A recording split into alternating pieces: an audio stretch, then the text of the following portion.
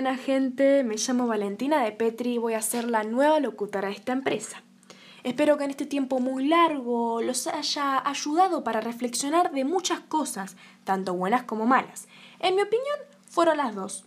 Por otra parte, también confío en que colaboraran en el orden de la casa, ¿no? Seguramente, para ustedes, los profesores les están mandando mucha tarea, pero es para que no perdamos todo el año escolar.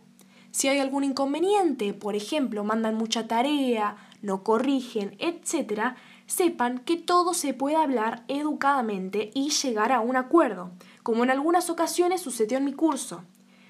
Ya que hay mucho tiempo libre, vengo a informarles que leí un libro muy interesante, que requiere de mucha concentración para su comprensión. Si sos de esas personas que les gusta el misterio, te recomiendo un libro llamado La venganza de la vaca, por el autor Sergio Aguirre. Tengo que admitir que al principio de la historia no entendía nada, no sabía lo que quería expresar el cuento.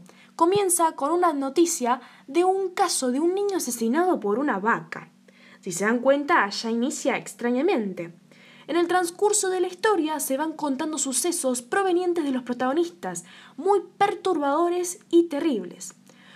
Todos estos corresponden a un mito o misterio mucho más grande y alocado, pero no cuento nada más. Como ya podemos notar en el título de la historia, el cuento utilizó vacas en vez de animales feroces. Creo que lo hace mucho más real, ya que los vacunos son encontrados en todos los campos y rutas de Argentina.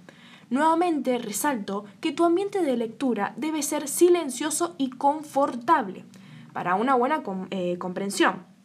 Por último, quiero felicitar al autor por crear tanta tensión y capturar la atención de los lectores. Les mando un beso y espero las reseñas de este cuento en Twitter.